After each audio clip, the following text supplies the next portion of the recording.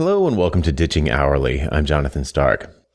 Today I'm going to talk about what sorts of project can be value priced and which can't. Any kind of project can be value priced, but not every kind of project can be value priced profitably. That's the trick. So if you imagine a customer who wants a logo redesign and it's worth about $10 to them, you could charge them $1 for it and they'd be like, yeah, I'll totally do that.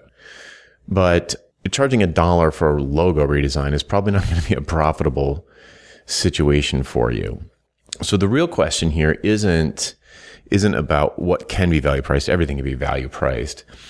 The question is how to find things that are profitable, or how to find value in your work that can then be priced in a way that's profitable for you and delivers a good ROI to the client. I most often get this question from designer type people, or you could imagine it from photographers. Professional photographer, what's the value of a professional headshot? It's not 100% obvious. It's tough to bring it down to a bottom line, like, oh, we took this professional headshot or we redesigned this website and instantaneously there was this bottom line increase. It makes it easier if you can find a bottom line increase, but it's not required, because in the prospect's mind, there's some value for the work. If the logo redesign is worth $10 to them, that's how much it's worth. If it's worth $10 million to them, that's how much it's worth. And the idea is to find projects that are far more valuable to the client than they would cost for you to do. So there's this huge margin between your cost and the value to them. Because then you can set a price anywhere in the gray area in between, pretty much. You can comfortably set it somewhere in the middle, and you could be wildly off in your calculations and still come up with a price that's attractive to both parties. So how do you apply this to something like a design project? And the way that you would do it, because I think it's trickiest to do with design, the way that you would do it is to have a conversation with the customer, a why conversation, and work out why they want the project done. This is the same thing I always say about regular development projects or any other kind of project. The idea is to figure out why they want this work done, and that will give you an indication as to how valuable it is to them. So if you say to them, they say, oh, we really want our logo redesigned. And you say, okay, why? Why do you want to do that? Why not just leave it the way it is? Like, well, we're really sick of it. I'm really bored of it. My wife hates it. My brother thinks it looks silly. That sort of thing. Then you're probably not, if that's the real motivation, there's probably not a lot of value there. There's certainly very little business value. So you need to drill past that and say, okay, your brother thinks it looks dumb. Does that affect your business in any way? And the person might say, well, no, probably not. My clients never say it looks dumb, but I imagine that they do think it looks dumb because my brother thinks it looks dumb. And in a situation like this, I would say, well, why don't you find out? Why don't you ask your clients? You've got a bunch of clients. Why don't you ask them if they think your logo is unprofessional or gives them a bad sense of your brand?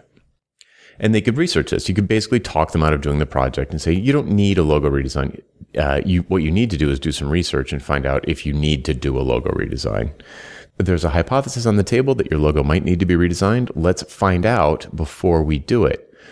Because if we don't, then it's going to turn into a situation where the client is just arbitrarily giving you instructions about, I don't like this, I do like this. Could I get version 2 mixed before version 3? And all those sorts of shenanigans that happen when there's no goal for a project. If there is a goal, or if they do some research and they do determine that clients do think their logo looks silly or dumb or unprofessional, then they're going to start to have a real business value attached to this. Like, wow, if my customers think this doesn't look good, then there are probably all sorts of prospects who got a bad sense of our business from this. And if that's only 10% of the potential leads that we're sort of throwing away because they're just not even contacting us, then that's going to have an immediate value.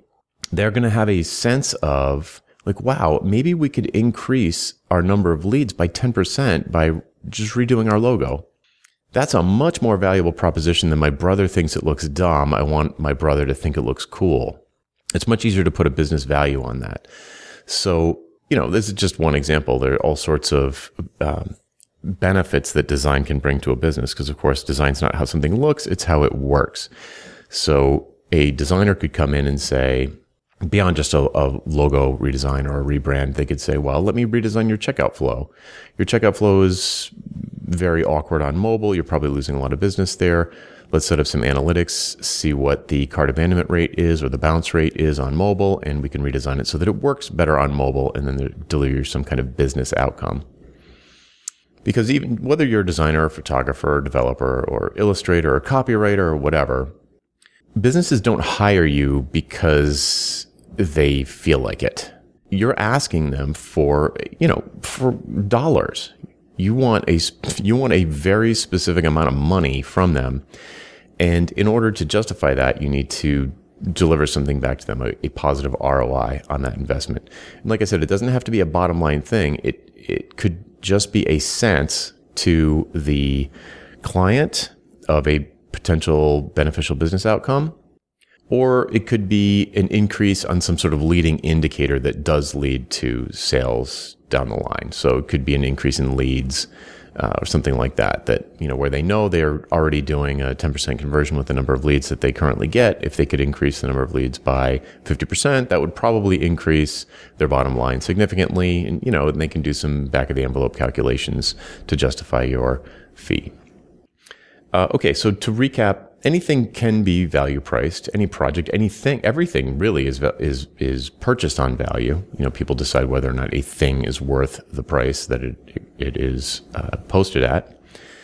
The question is, can you do it profitably? So find ways to increase the perceived value of your services with your clients by trying to talk them out of doing the work.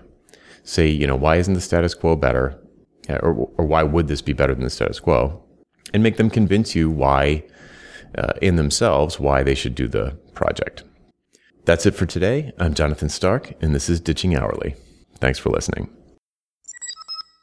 Hey, the next time somebody asks you for your hourly rate, remember to visit valuepricingbootcamp.com to sign up for my free email course. Again, that URL is valuepricingbootcamp.com. Hey, Jonathan again. Do you have questions about how to improve your business? Things like value pricing your work instead of billing for your time, or positioning yourself as the go-to person in your space, or maybe productizing your services so you never have to have another awkward sales call or spend hours writing another custom proposal. Book a one-on-one coaching call with me and get answers to these questions and others in the time it takes you to get ready for work in the morning. Best of all, you're covered by my 100% satisfaction guarantee. If at the end of the call you don't feel like it was worth it, just say the word and I'll refund your purchase in full. To book your one-on-one coaching call, go to jonathanstark.com/call, CALL. That URL again is jonathanstark.com/call. Hope to see you there.